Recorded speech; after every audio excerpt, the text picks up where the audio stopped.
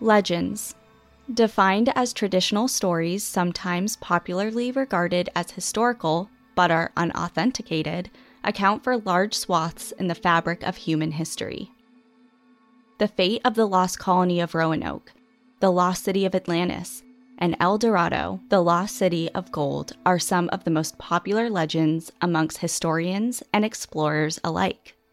There's just something so thrilling about legends, especially when the subject of the stories has been lost, because this alludes to the fact that at one point they must have been discovered and could quite possibly be found once again.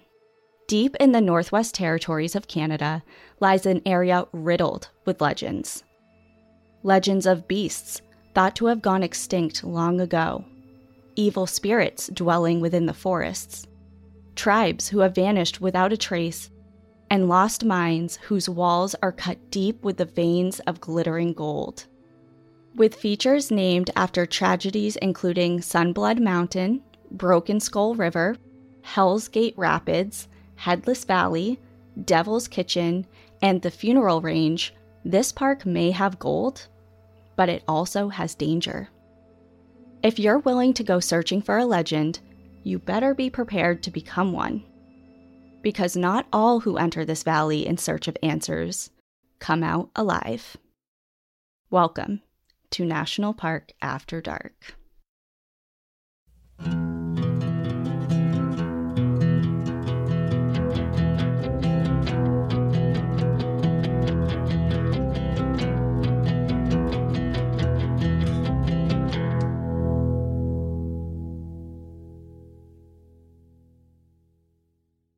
I'm super intrigued already. Did you like that one? Yeah, everything about that. I'm like, legends and death and all the strange names and a treasure? Question mark? A question mark? Perhaps. Gold? I will have to give props to my partner, Ian, even though he doesn't even listen to this. I said I would. Because I had a totally different episode planned for today, but he was on Reddit. He's like a super Reddit person. I've never used Reddit, but he saw an article about this park and he's like, it looks really creepy and there's a lot of weird stories that people are talking about in here. It might be a good theme. And wow, I think we could do a whole podcast series on this park. That's how many stories are involved in this park. Very interesting. And where is it exactly? British Columbia. Are you familiar with that, where that is? Yeah, I just did an episode in British Columbia. Right. So it's north of British Columbia and to the east of Yukon, which borders Alaska. Okay. Of course, as it's in the episode title, we are in Nahanni National Park Reserve. And I've heard it pronounced both ways, Nahanni and Nahanni. I gravitate towards Nahanni, so that's just how I'm going to say it. But before we dive into this episode, we have one thing to say. We do. We have new merch. We do. We have new merch. It's been a little while since we launched anything, and we have a new bandana. Okay, the bandana thing has been something that I've wanted for a really long time. I love bandanas. I wore one out actually on date night for Valentine's Day with Ian. And it was a bandana I got when I was in Santa Fe. And he's like, do I need to wear my cowboy hat? Are we doing like a Western cowboy couple theme? I'm like, no, please. But I do love bandanas, and we partnered with an incredible artist who brought our vision to life for the design, and we're really happy with them, and they are available now. They're available now until the 25th? The 25th. So It's different from the way that we've released merch in the past just for this item, because we're also partnering with a small business print company that does orders differently. So we can only release them for a short amount of time. So if you would like the bandana this round, you have until Friday the 25th of February to order one. We also have something else. We have other merch. So we did a fun little t-shirt. We have a crop tee and a regular tee of a grizzly, and it's really kind of in remembrance to Night of the Grizzlies episode and then your Timothy Treadwell episode. Whenever we visit grizzlies, I think it really has made an impact on all of us about the dangers of grizzlies and how much we love them. So now we have it on a t-shirt. Yes, we wanted to have a little something to commemorate one of our more memorable episodes, which was the Night of the Grizzlies especially. So those two things are available. They're our newest items there. So if you want to check them out, they're on our website and through our Instagram and all that. You can find them in our shop. I think that's it. Yeah, tell me about this park. I want to know. It's on my list now. I want to go there. Okay. Okay. You think it's on your list now? Just wait until you Google images this park, which I think you should right now. Oh my God. It looks like Glacier. It looks like Glacier on steroids. Yeah. Is what it looks like. Wow, this is like magical. Yes, it's incredible even just to look at pictures. I can't even imagine being there. So, all right, let me describe it to everyone because we're just going to get lost everyone else go Google this right now, though. It's amazing. Wow. Huge mountains, glaciers, rivers and water and grizzlies and kayaking and oh my. And you don't even know the half of it. So let's get into Nahanni National Park. Yes, tell me everything. Nahanni National Park Reserve is located, like we mentioned, in Canada's Northwest Territories at over 11,600 square miles, which is about 30,050 square kilometers. This national park is one of the most remote, wild, and untouched national parks in the entire world. So to put it in perspective, Yellowstone, which is bigger than the states of Rhode Island and Delaware combined, so already a big park, this park, Nahanni, comes in at 3 times that size because Yellowstone comes in at 3,471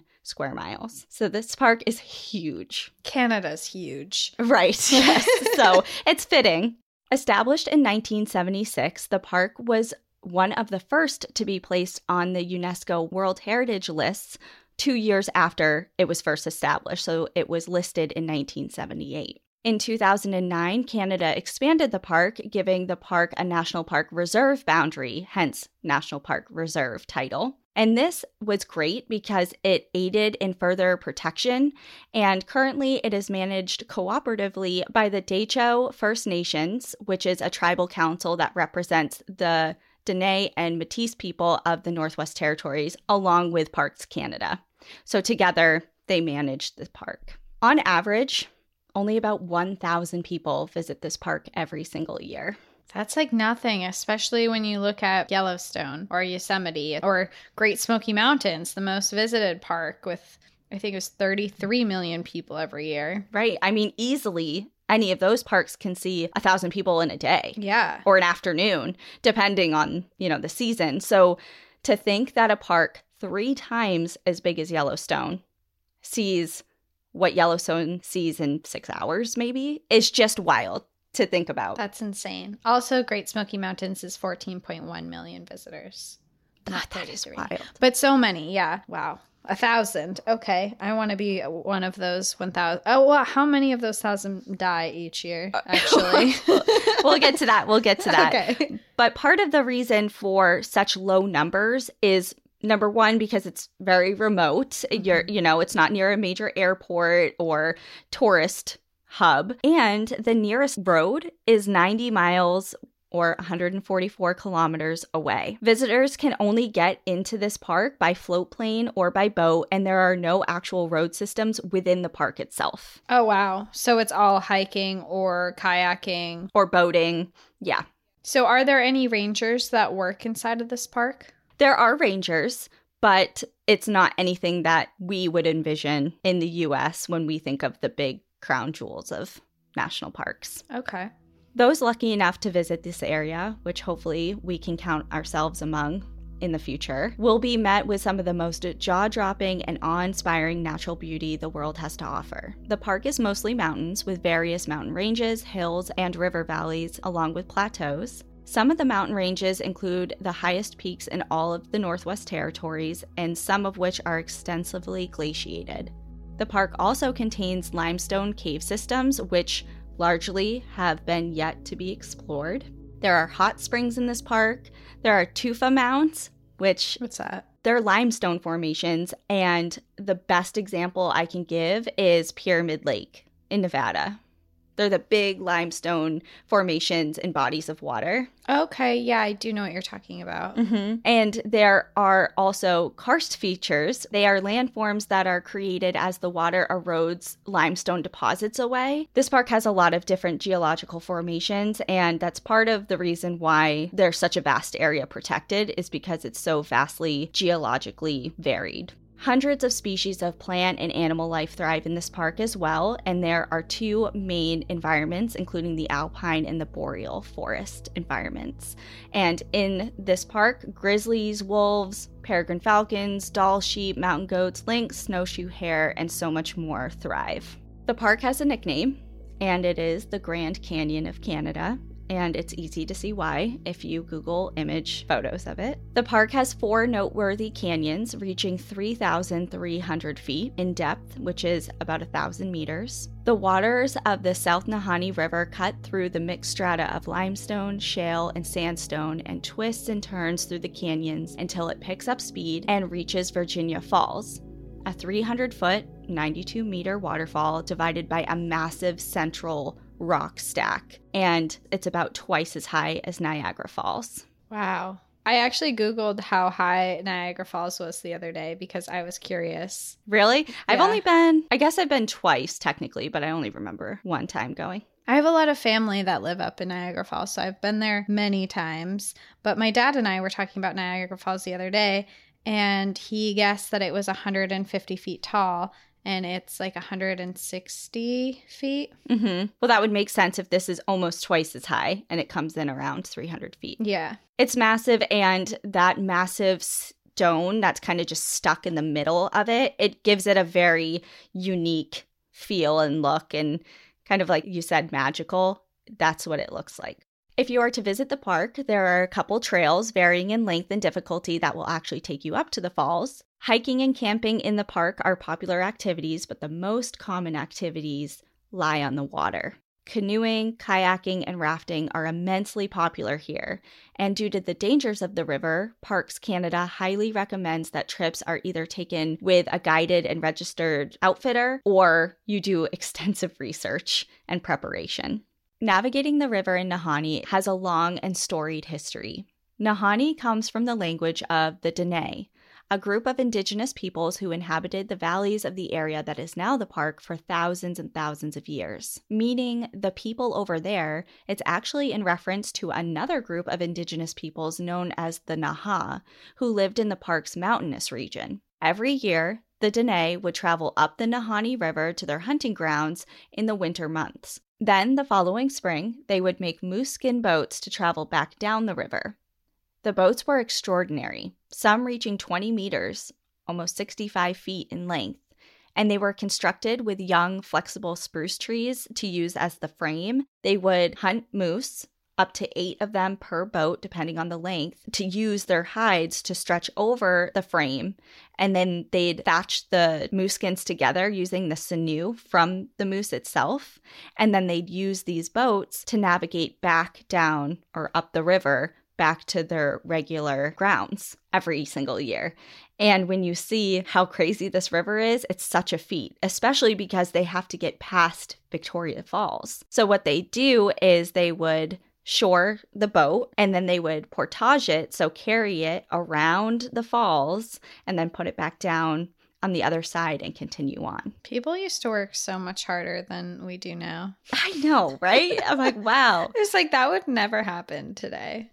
You know? You'd be like, well, guess we're not going this way.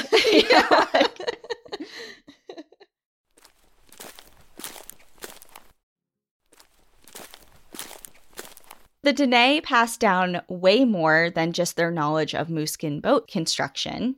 They have passed down oral histories brimming with stories and legends of this region. From relic populations of woolly mammoths, dinosaurs, to Uredi, their word for giant monster animals which roamed the world in ancient times.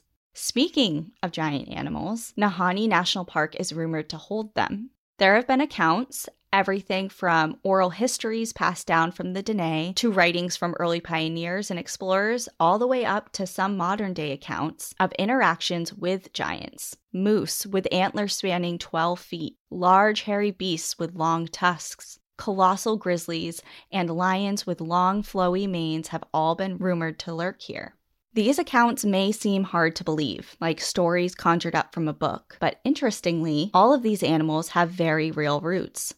The Irish elk was a very real animal, and it was an old world cervid, which was the largest deer to have ever lived. Mammoths, the giant short-faced bear, and the North American cave lion, an extinct species of the modern-day lion, all have lived and thrived in what is now Nahanni. Even a long-extinct creature dubbed the wahila, or bear dog, thought to roam the forests of the park, is reminiscent of the dire wolf. And as an antidote, prospectors told stories of indigenous peoples of the area who would come down from deep within the park and draw astoundingly accurate images of woolly mammoths, some claiming to have seen small herds deep within the Nahanni. Mammoth tusks and items made from them were traded at the time, but whether or not they were from mammoth remains that were discovered in the park coming out of the permafrost, which has been documented and does happen, or if they were taken from a freshly killed animal, has been lost to time. This is making me reminisce about when we went to the mammoth dig site in South Dakota. Yes. I'm just, all of the ancient species that you're talking about, it just reminds me at the dig site where it's a sinkhole and they have all of these species, the mammoths and the bears and everything, all who died there, and their skeletons are there now, and it's just really making me remember that. I loved that trip. I mean, I said before, it was like the highlight of South Dakota for me. Side note, this park has so many stories, not just survival stories or morbid stories, but stories like that. We could do a whole episode on the history of whether or not these species had been witnessed by people not very long ago.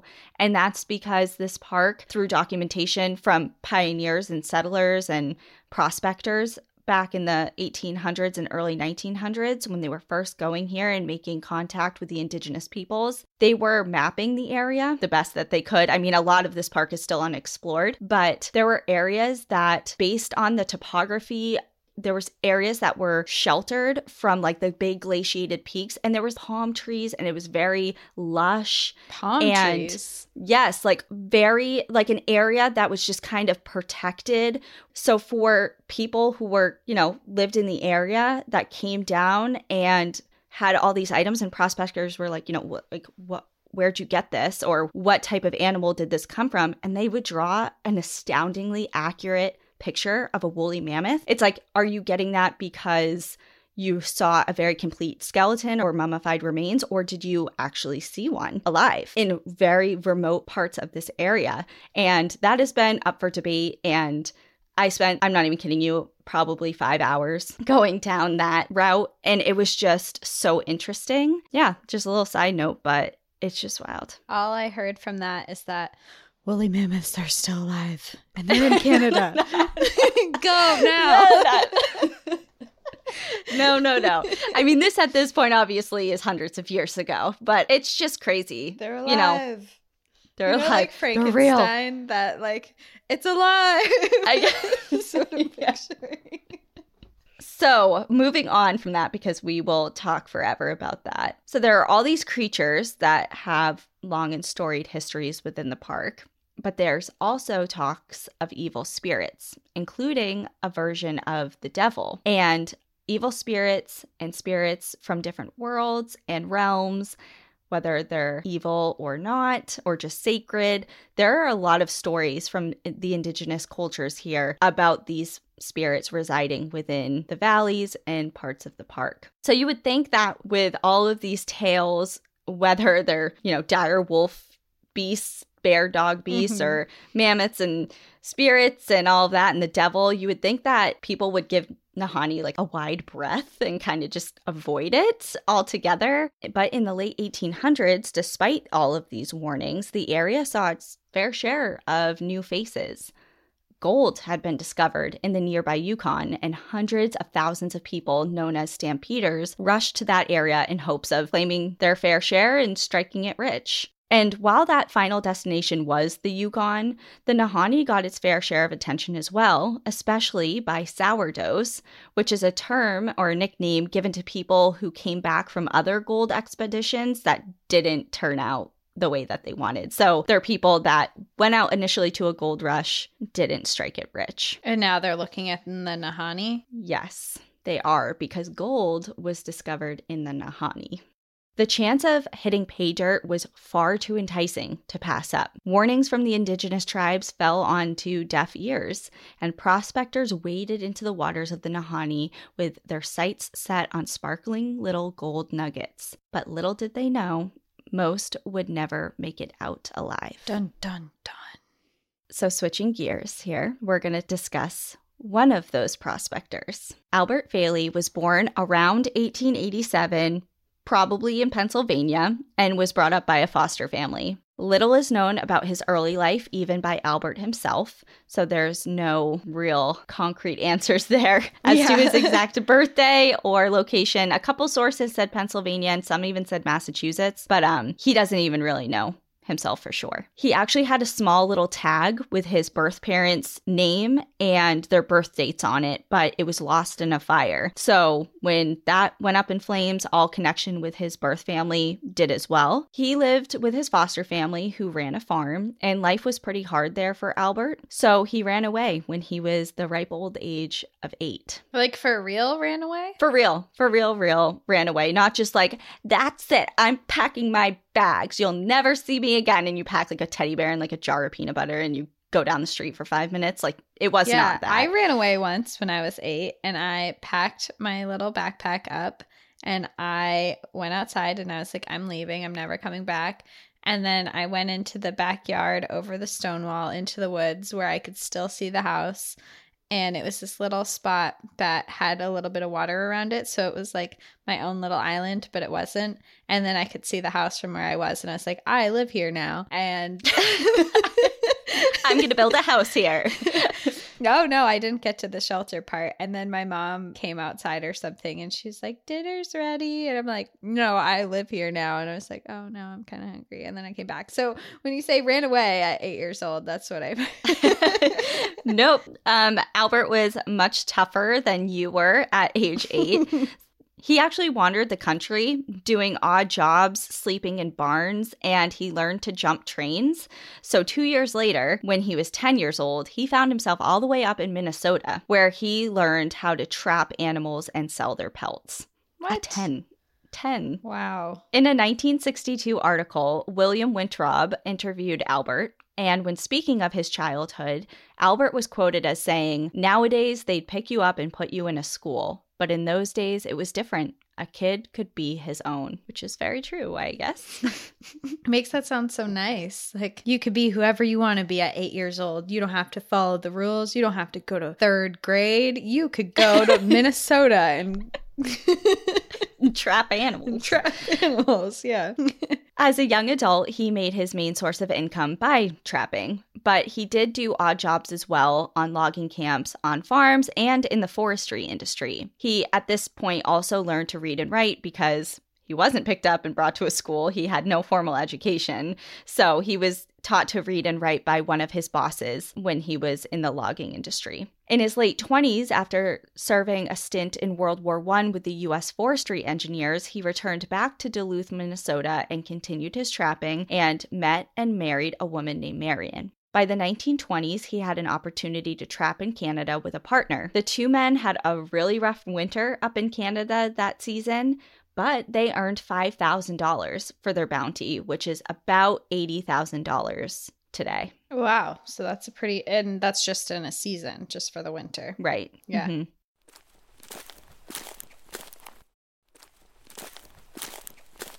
The following winter brought a new opportunity for another trapping excursion, and Albert was ready to make that money again, but his partner, scarred from his poor experience and almost dying in the backcountry the previous winter, said no to that opportunity.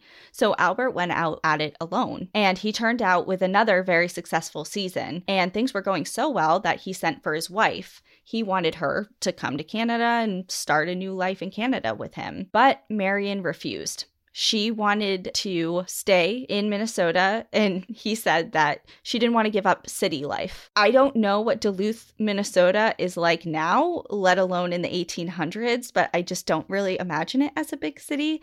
But either way, she just didn't want to be in the backcountry. Okay. So he never saw her again. That was it. I'm pretty sure Duluth is a major city. Is it? Yeah, it's a major city on one of the Great Lakes. But in the 1800s too? Oh, maybe, I guess. Yeah. Right? I haven't been there, but I'm pretty sure it's a big major city. Apologies to everyone in Minnesota and in Duluth specifically if I hurt your feelings. I don't know anything about we're Minnesota. on the other end of when people are like, New Hampshire, where's that? No. Sorry. We'll go to Duluth now. We have to redeem. It's an obligation now, yeah. Marion said no because she was all about that city life, and they never saw each other again after that. But Albert did send her money all the time on a regular basis until she died in 1950, and he never remarried. That's my kind of girl right there. She had this man on the hook. She's like, I'm never gonna see you again, and I'm not coming with you, but you're gonna pay me a salary for the rest of my life. Well, we don't know if he just did it out of the kindness of his heart or if she demanded it. But either way, I think that was a profound thing to do. I mean, he didn't have to. He wasn't obligated to do that. But either way, chivalry is not dead. So he spent his years doing solitary work in the backcountry alone, other than sometimes he had some sled dogs with him. And he did this for years until he reached his mid-50s, when he switched up jobs and accepted a position as a boat engineer, which was run by a doctor, and they would go up and down the Mackenzie River. And the Mackenzie River is huge. It's one of the most major river systems in all of Canada, and it runs along the east side of where the park is. So it's not inside the park, but it's very close. Okay. So he works on the river for a number of years, about 8 additional years, and at this point Albert is now restless again. And all this time that he's been on the river and he's been trapping in the forest and spending a lot of time in this area, he's heard his fair share of stories from this region. Legends of riverbanks glittering with gold, long-lost mines, and headless prospectors. At the time Albert was working odd jobs in Minnesota, brothers Willie and Frank McLeod traveled to the Nahanni Valley to begin their own expedition in search of gold in the year 1904. After a year of scouring the valley and gaining a little help from a local indigenous boy, a year later, in 1905, the brothers found gold on Bennett Creek. The pair loaded their cash onto a boat to bring back to a nearby settlement, but shortly into that journey, the gold was lost when they capsized their boat in Flat River Canyon. The pair returned to collect more samples, and once back in the settlement, they connected with a third man who joined them on a third trip back to their gold mine to collect more. However, after months and months with no word from any of these 3 men, search parties were sent out for the trio. After exhaustive searches and no trace found, the mission was called off. But not wanting to give up, the McLeod's brother, Charlie, continued his own search efforts for 3 years. Wow, that's a long time. Yep. In 1908, they finally paid off. Charlie found his brother's camp on the bank of the Nahanni below Second Canyon Mountain. He found a message inscribed on a tree. "We have found a fine prospect." And then he found his brothers, or what was left of them. Accounts vary here. One report from the 1940s states that the skeletal remains of the men were found and that it was actually their hair that helped identify who they were. But the wider known story and more accepted story is that their heads were never located and that the 2 men were decapitated. Their remains, nonetheless, were buried on the banks of the river, and their story earned the area a new nickname, Headless Valley. And that nickname has stuck to this day. What happened to the third man is also a little murky. Some accounts say that he vanished and no trace of him was ever found, and others state that he was actually later tracked down in Vancouver by the Rocky Mountain Mounted Police with thousands of dollars worth of gold nuggets. He's cashing in. Killed some people for their gold, maybe? Yeah. Despite the fate of the men and the valley's eerie new name, the word of the McLeod mine, full of large gold nuggets ready and waiting for the taking, spread. It took on kind of like a El Dorado feel, and men trickled into the area in hopes of uncovering its lost location. One of those men was Martin Jorgensen, a Norwegian man who stepped into the Nahanni in 1917. After sending word to his friend, Poole Field, who was part of the Royal Canadian Mounted Police, that he had struck it rich, Poole made his way to go see his friend. But upon entering his camp, Poole found Jorgensen's cabin was burned, and his friend was decapitated. Another one? Another one. His gold and the location of his find, as well as his head, were never found. Oh, gosh. Despite these stories, Albert headed up to Headless Valley on his first trip up the Nahanni River in 1927 on a mission of his own to find the lost McLeod mine. He left empty-handed and returned back to his work, but that same year, another man, Yukon Fisher, disappeared. An outlaw wanted by the police, his skeletal remains were found in the same exact area as the McLeod brothers had been found years prior. He had his head. I was just going to say. In 1929, renowned prospector Angus Hall also disappeared after pushing ahead of the rest of his prospecting party. He was never found. Two more men, Bill Epler and Joe Mulholland, vanished in 1936. The only trace of them to be found was their burned cabin, found by a friend who had been searching for them. Another burned cabin? Another burned cabin. There's a theme going on here. In 1946, friends Frank Henderson and John Patterson made their attempts at finding gold. They did find some and planned to bring back their cache of 13 ounces of it, and they had split up and planned to meet at Virginia Falls. Frank was the first to arrive, and he waited around, but John never showed up. So Frank enlisted search and rescue, including a small group of Marines to help find his friend, but nothing was ever discovered. So over the years, there have been story after story of people vanishing from the Nahanni. I mean, that is just scraping the surface of the disappearances and odd deaths in this park. And some of these stories, such as the ones that I just went over, are true, while others have been totally exaggerated and embellished over time. Some of the people who allegedly disappeared here have actually been documented later residing in an area nearby, very much alive with their heads, totally fine. So there are some stories that there was about 3 or 4 of them that I read in particular that state in some sources that they had disappeared, but after further digging, they had been confirmed, found, just not in the area. Okay. So despite the years and the stories, Albert continued on, living alone in the wilderness, making a living as a guide, finding odd jobs, and trapping. He'd work hard through most of the year, but when June and July came around and the ice melted, Albert would trek back to the Nahanni in search of gold. Living and prospecting alone runs risks, and Albert faced his fair share of challenges. During his expeditions, some of his most notable troubles included breaking his back, getting sick with scurvy, which resulted in him going temporarily blind, and a side effect of scurvy is terrible tooth infections, and he experienced that when he had scurvy, and he ended up pulling out 4 of his teeth with pliers. That just brings me into...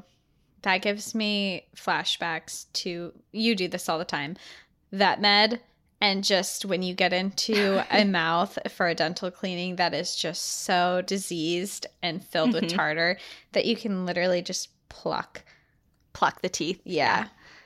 I did that today. It was very satisfying. Anyway. Oh, imagine doing that on yourself, though. Ow. You had to be in so much pain before that. I'm a baby when it comes to tooth stuff. One time I had a popcorn kernel stuck in my gums and I went to the dentist because I thought I was dying. They're like, it's a popcorn kernel. Yeah, I was like, my gums are hurting so bad. Like, what's wrong with me? And they're like, here you go. You can have this kernel. I spent I spent money to do it too, and after I was kind of embarrassed. But I had never had tooth they pain. made fun of you behind closed doors. Definitely. Definitely. But I had never had tooth pain before, and I was like, this is it. I'm starting to fall apart. I've never even had a cavity. Really? So, yeah. Wow. Amazing. Yeah, I'm lucky, I guess. I've had, I think, 4. Yeah, tooth stuff, I mean, it's gnarly either way, whether or not you're pulling your teeth out with pliers or you have a popcorn kernel stuck in your gums. It just sucks either way. One is clearly worse than the other. Right.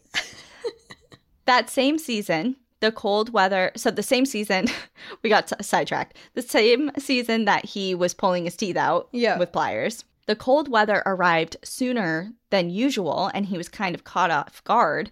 So he had to just spend the winter there. So he had to build a cabin and survive the whole winter unexpectedly. This man is gnarly. He's nuts. And in a good way. Yeah. And when the following spring, when things started melting again and he could go back to his home, he was making his way out of Nahanni, and he came across 2 mounted police officers, and they had shovels with them. When they met, they explained to him like they were looking for him and they were prepared to bury him. That's why they had the shovels. And he just like got a kick out of that, and he thought it was really funny. It's like, ha ha ha, why would I die out here? I live here. I live here, yes. Here's my tooth. Here's 4 of my teeth. Yeah.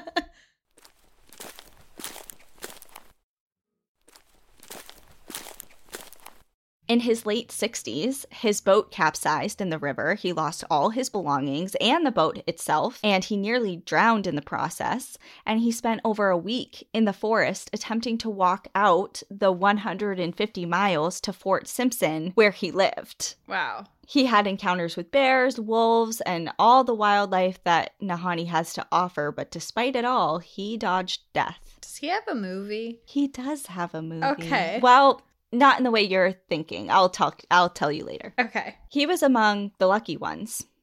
Over 40 people have officially been documented missing or killed within the park, and many of those people were in search of the lost McLeod mine. The causes of their demise depends largely on who you ask. Indigenous tribes have pinned many deaths and mysterious disappearances on evil spirits or giant creatures within the park, while prospectors have whispered tales of Indigenous peoples who targeted them as trespassers and basically saying that they were responsible for all of these people going missing. There's also rumors of prospectors attacking and killing other prospectors amidst their greed and wanting to get what they've found, just greed. Which makes sense, yeah. Right. So all of these different, stories are swirling around and kind of like a who's to blame. But one person in particular, known as the Mad Trapper of Rat River, was the subject of one of these rumors.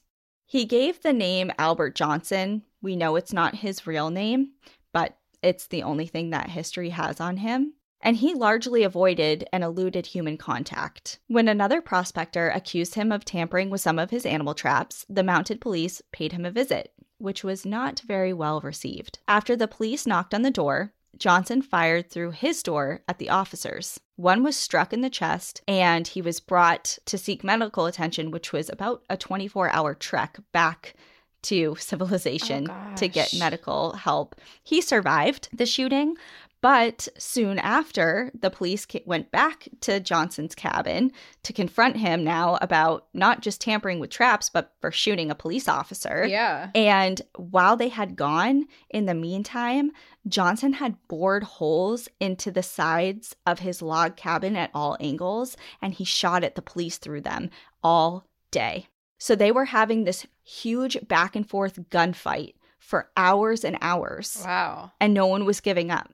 So finally, the police lit a stick of dynamite and threw it onto his cabin roof. And when it ignited, the cabin collapsed on itself. But Johnson had dug a hole in the floor of his cabin and was hiding out in that and escaped. So he planned that then for that to maybe happen. Wow, what an interesting person. Well, it gets more interesting. He's gnarly. So for the next 48 days, Johnson eluded the mounted police over snow-covered Canadian backcountry terrain. He got into gunfights with them, back and forth. They would think that they caught him, and then he would escape in some MacGyver type of situation. He didn't have anything with him, just anything he could carry because he ran from his cabin. And it resulted in one of the longest-running manhunts in Canadian history. And there's a book called Legends of the Nahanni Valley, and it's where I got a lot of information for this episode. And I highly recommend it if you are interested in any of these topics because it goes into great detail, especially this story. I mean, 48 days worth of information is a lot to condense, but essentially the manhunt ended in another shootout and the mad trapper was killed. But what was interesting about this is because on his person, they found a lot of different things, but one of them was very interesting. He had a little glass jar that was full of gold fillings, gold tooth fillings. Like a trophy from people he killed? Perhaps. So that was what the rumor was. Like, had he been the person that was going around and decapitating people and taking the gold out of their mouths and then discarding their heads to kind of like cover up his tracks? Well, why would you just shoot at a police officer knocking on your door if you weren't hiding something really serious? Well, there was a lot of rumors about that too. Like, why was he so elusive of people in general? And obviously he had a very visceral reaction to confronting police or having police question him in any way. So rumors were all over the place. Everything from he killed all those prospectors, and that's the reason why he was so, I don't even know the word, so reluctant to comply with any sort of conversation with the police. Or maybe he was someone who had mental health issues. And especially after living in isolation for so long, other people thought maybe he was a criminal or a bank robber that was trying to keep a low profile out in the wilderness for another separate crime. Or maybe he was just a veteran of World War I who suffered from severe PTSD. So there was like a lot of theories going around, but the one that stuck and the one that was sensationalized was that he was responsible for the decapitations. And there was a documentary that actually came out in 2009 called Hunt for the Mad Trapper, and it dispelled this rumor because his remains were actually exhumed and there was a lot of different tests done on them. And there was a forensic odontologist that was part of the team, and he concluded that the fillings that Johnson had on his person in the glass jar were actually just his own. Oh, so he was just holding on to gold that he had. Right. That's a little happier than murdering a bunch of people, but... So he was cleared from that many years after his death. But if you were to ask Albert Johnson about his thoughts regarding all the deaths and disappearances within the park and along the Nahanni River, his response to every single one of them would be death by natural causes, either starvation, hypothermia, drowning, landslides, etc. And when asked about the decapitations, his answer was very simple. Grizzlies probably carried them off. I am not buying that. I am all for the natural death scenario, but decapitated, grizzlies don't just rip your head off. I think maybe like he was saying that scavengers, whether they're grizzly or wolves, after they decompose to a certain point, that they would just take the head. Tell? I don't know. I would imagine so, but like it's not going to be a clean line or anything. You know, I feel like you could tell if an animal was feeding on a person versus... But a lot of these people are found once they're already skeletons. Like there's no soft tissue trauma or anything like that to go off of. So I guess this is a long time ago too, where science isn't as good and people don't know as much. But that just seems, I don't know. It's fishy. It's fishy for sure. It's fishy because the way you described it being decapitated, I feel like if I ever had the misfortune to have to decide what had happened versus decapitated or eaten, I feel like I would know the difference looking if something was being eaten. Yeah, you would think. I mean, just to reiterate, as far as confirmed, Martin Jorgensen was the only confirmed person to actually be decapitated. He, for sure, was decapitated. Okay. But the McLeod brothers, there's some, we don't know. There's varying accounts on whether or not they had their heads. So one person for sure was decapitated. The others, it's all kind of like, it's a legend. The legend took on a life of its own. Yeah. But gold miners weren't the first people to vanish from the Nahanni. I briefly mentioned the Naha tribe in the beginning of the episode. They were the people that lived high in the mountains, and they actually terrorized the Dene people who lived in the lowlands and in the valleys. They were kind of just like dueling tribes. So the Naha wielded powerful weapons. They were physically larger and more aggressive than the Dene people. So they intimidated them quite a bit and launched a lot of attacks on their people. But raid after raid went by, and the Dene finally decided to strike back. They sent scouts up high into the mountains who located their settlement and were watching their routines, and they found their settlement up in an area called Prairie Creek. They fetched for their greatest warriors, and that night they returned to lie in wait to launch a surprise attack. So in the middle of the night, they did. They launched their surprise raid, only to flip open the latches and the doors of the teepees, and there was nobody there. Everything was abandoned. There were sleeping pads laid out. There was even smoldering fires. Everybody's belongings were still there, just like as if they had just placed it down, but no one was there, and they were never seen again. Oh. They never raided them again. They were never found again, and all of their belongings were left. So not a single person from that tribe had ever been found or located, and it's as if they vanished and were never seen again. And there was an interesting little side note about that, and that some of their language, like the dialect for this tribe and their language, can be found in the Navajo language. So a lot of people kind of theorize that maybe they just migrated south and ended up merging with the Navajo tribe, but there's really not a lot of evidence to back that up.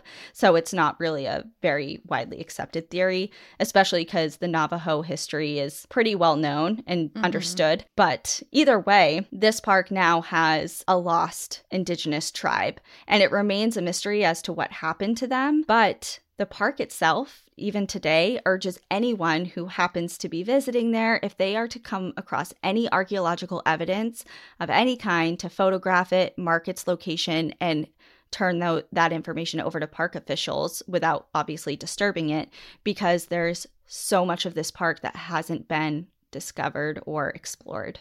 That's really cool. That's really cool, because it's like you might really find something of history here. Of significance, yeah, to help us understand a little bit more, yeah.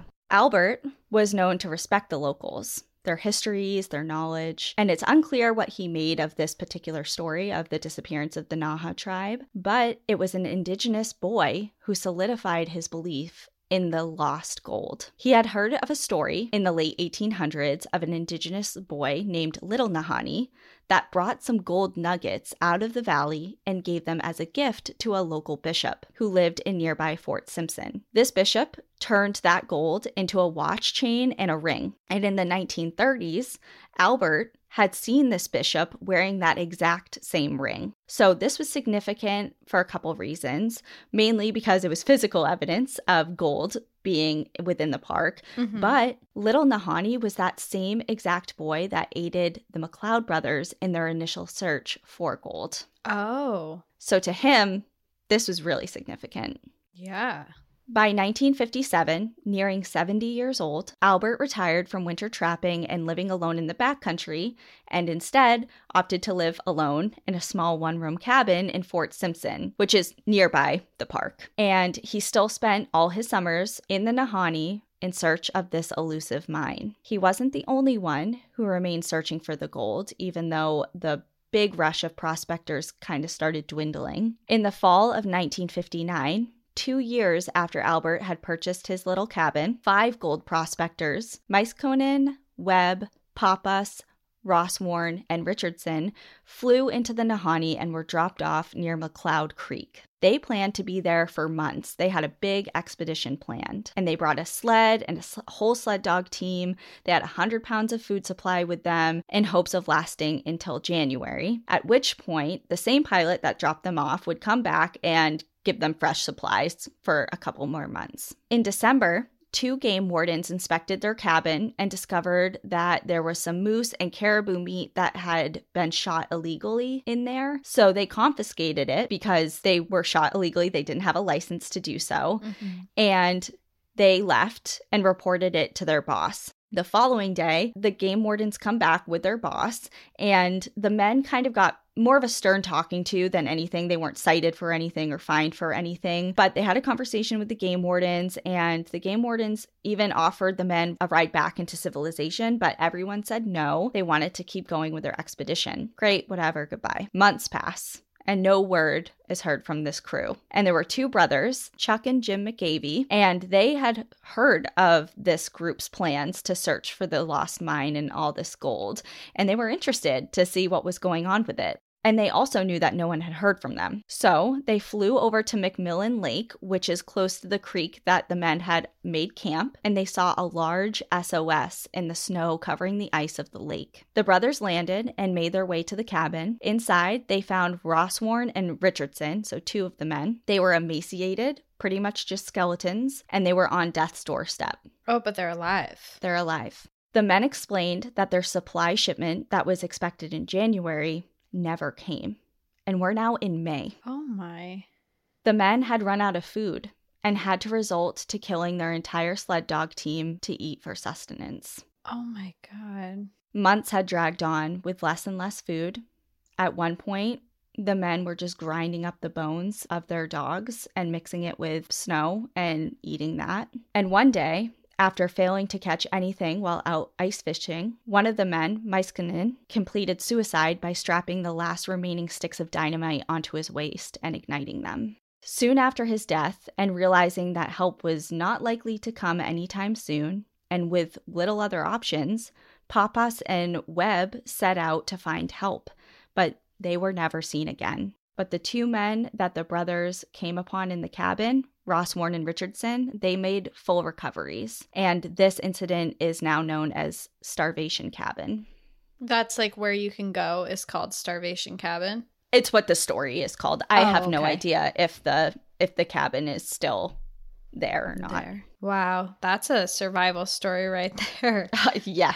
I'd like to know more about, and also less about, because that stuff about the dogs is really, really sad. It's so sad. I know. I almost didn't include it because it obviously pulls at heartstrings, and death of animals is difficult, domestic animals especially. But I mean, it's true. It's what happened. So. Yeah, that's awful to have to. I can't even imagine making that kind of decision out there. Mm-hmm.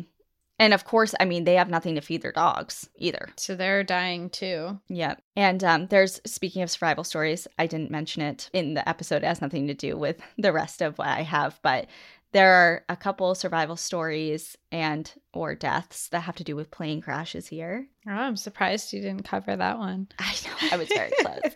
Yeah, something that maybe you would want to look into in the future because it's very interesting. Okay. I'll keep that in mind. So a year later, after the Starvation Cabin incident, in 1961, the National Film Board of Canada turned their sights to Albert's story, and they wanted to make a film about his searches. So this is the movie I'm talking about. It's not like a feature film. Like, you wouldn't see it in movie theaters, or nowadays you wouldn't. So the short film is called Nahanni, just simple. And it's only about 18 minutes long. I found it online. You can watch it online. And it documents one of Albert's summer expeditions up the river. Seeing Albert at work is truly extraordinary. Talking about how you mentioned people just don't have the same type of work ethic anymore. Yeah. I mean, to see this guy is in his 70s at this point, and the film documents him preparing for this expedition, setting off on this trek, which is like 500 miles up the Nahanni River to where he thinks the location of the mine is, which is above Victoria Falls, that massive waterfall. So what he has to do is he has to portage his boat. So he gets to the edge of the river where the waterfall is. He unloads all his equipment. So 500-mile journey by boat, that's a lot of gasoline. It's a lot of supplies. He literally takes everything out of his boat one by one. He's 70. He broke his back previously, so he's kind of hunched over. And he brings everything up this vertical mountain, which is over a mile, one by one, carrying all his stuff. And then he dismantles his boat, carries all the lumber up the mountain, reassembles his boat on the other side, and continues on. So that process takes like about a week or so just to do that. And then he continues his journey on. That's the kind of shape I want to be in when I'm 70. It's crazy to watch. I'm like so inspired. After weeks of running the river, camping on its shores, and getting nearer to his destination, the river suddenly changes. It wasn't as Albert had remembered. Massive amounts of silt and stone had washed down the river since he last navigated this part of the river. So this wide, deep area of the river that it was previously is now super narrow and unrunnable. The film documents Albert stepping off of his boat, taking a long rope, and dragging with all his might against the rough current of the river. He's inching along, his back is hunched over, and he's yanking his boat with all his might, to no avail. He was making no headway, so he navigated his boat back to the sandy shore and made camp. He could attempt the last stretch by foot, but it would take significantly longer than he had allotted for, and he didn't want to get stuck there in cold weather or in early winter again like he had in previous years. Yeah, he's older now. He was only 40 miles away from the promised land of this location that he thought the mine was at, but he had to turn back home. The film, which was released in 1962, won awards, which Albert really didn't care about at all.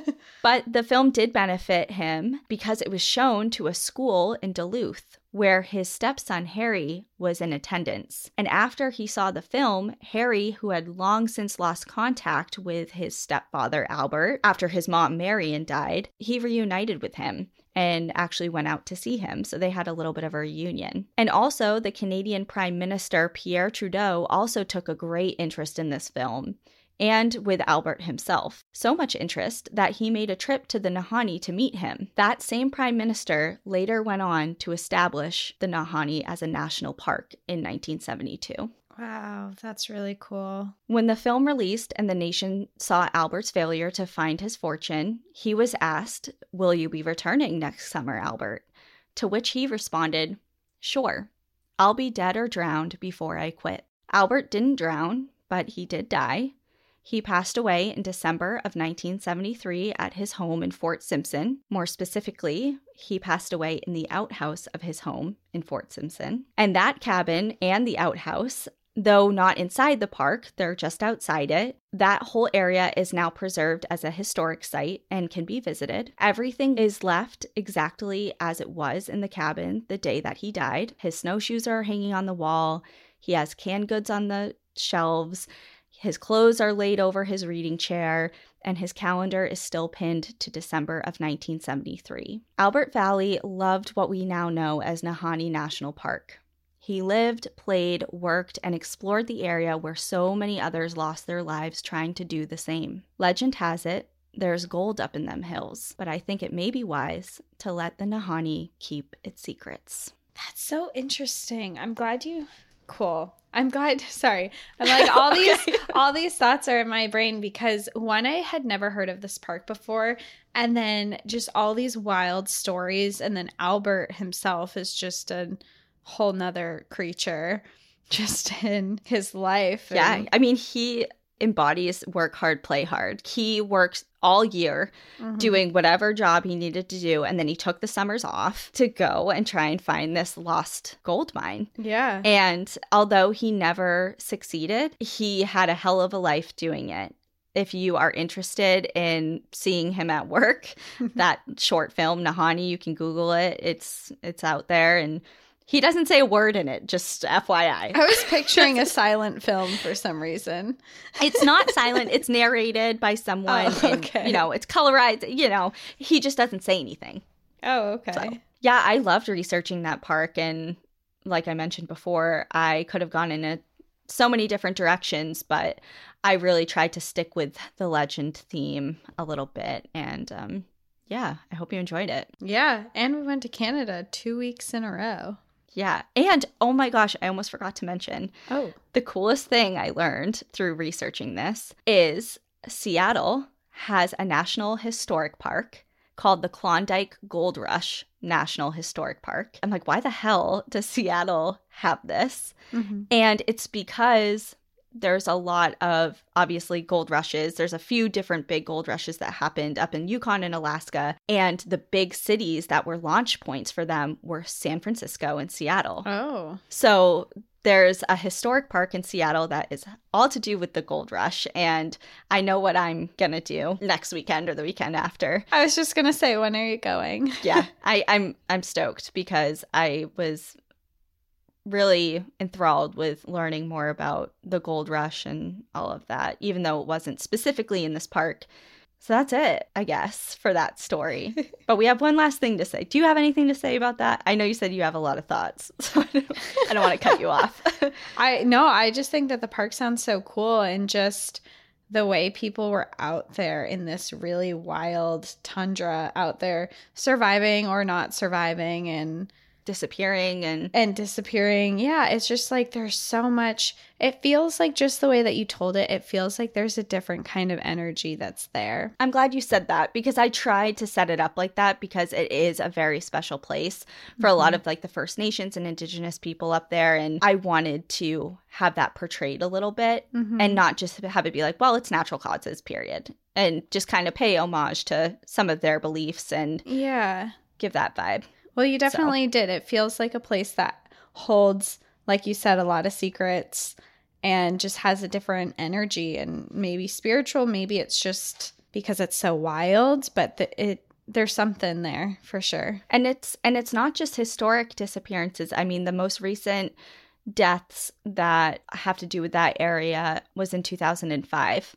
And the families of the people who passed away were, the most recent article I looked into about it was they were asking for their cases to be reopened because they think that there's more to the story than what happened, which one was ruled drowned and the other died of hypothermia. But they were in the same cabin together. There was a lot of bullet holes inside the cabin and like they were trying to shoot at something from outside of the cabin. They both died at relatively the same time in different ways. It was just very odd. Yeah. So that's the most recent kind of like mystery of something doesn't seem as cut and dry as what it was officially documented as. So, but anyway, that's a whole nother thing. Yeah, it's like, that's a whole nother direction we can go into today. So, okay, one last thing. I know that one was kind of long. I literally said right before this recording, I'm like, it's not going to be that long. Yeah, you're like, this is actually going to be a really short episode. And here we are like over an hour into it. I know. We always do that. So we have something very exciting to announce. We do. Obviously, we're a big fan of books. Everyone is recommending us books. We recommend books. We should just start a book club one day, maybe in the future, 5 years from now. But as of now, a lot of people have always recommended that we read Ranger Confidential. And we did. And we're talking to the author on Monday. We'll see you then. In the meantime, enjoy the view. But watch your back. Goodbye. Bye.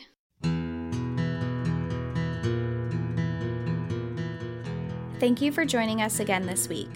If you have a trail tale you'd like to share, send us an email at npadstories@gmail.com. Follow us on Instagram and Facebook at National Park After Dark and on Twitter at NPAD Podcast.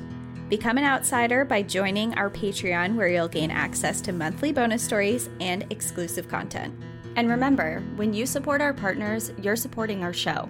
To access our special discount codes along with source information from today's episode, check out the show notes. For information on the show, to shop our merch store, sign up for our newsletter, and more, visit npadpodcast.com. And if you're enjoying the show, please rate, review, and subscribe wherever you listen to podcasts.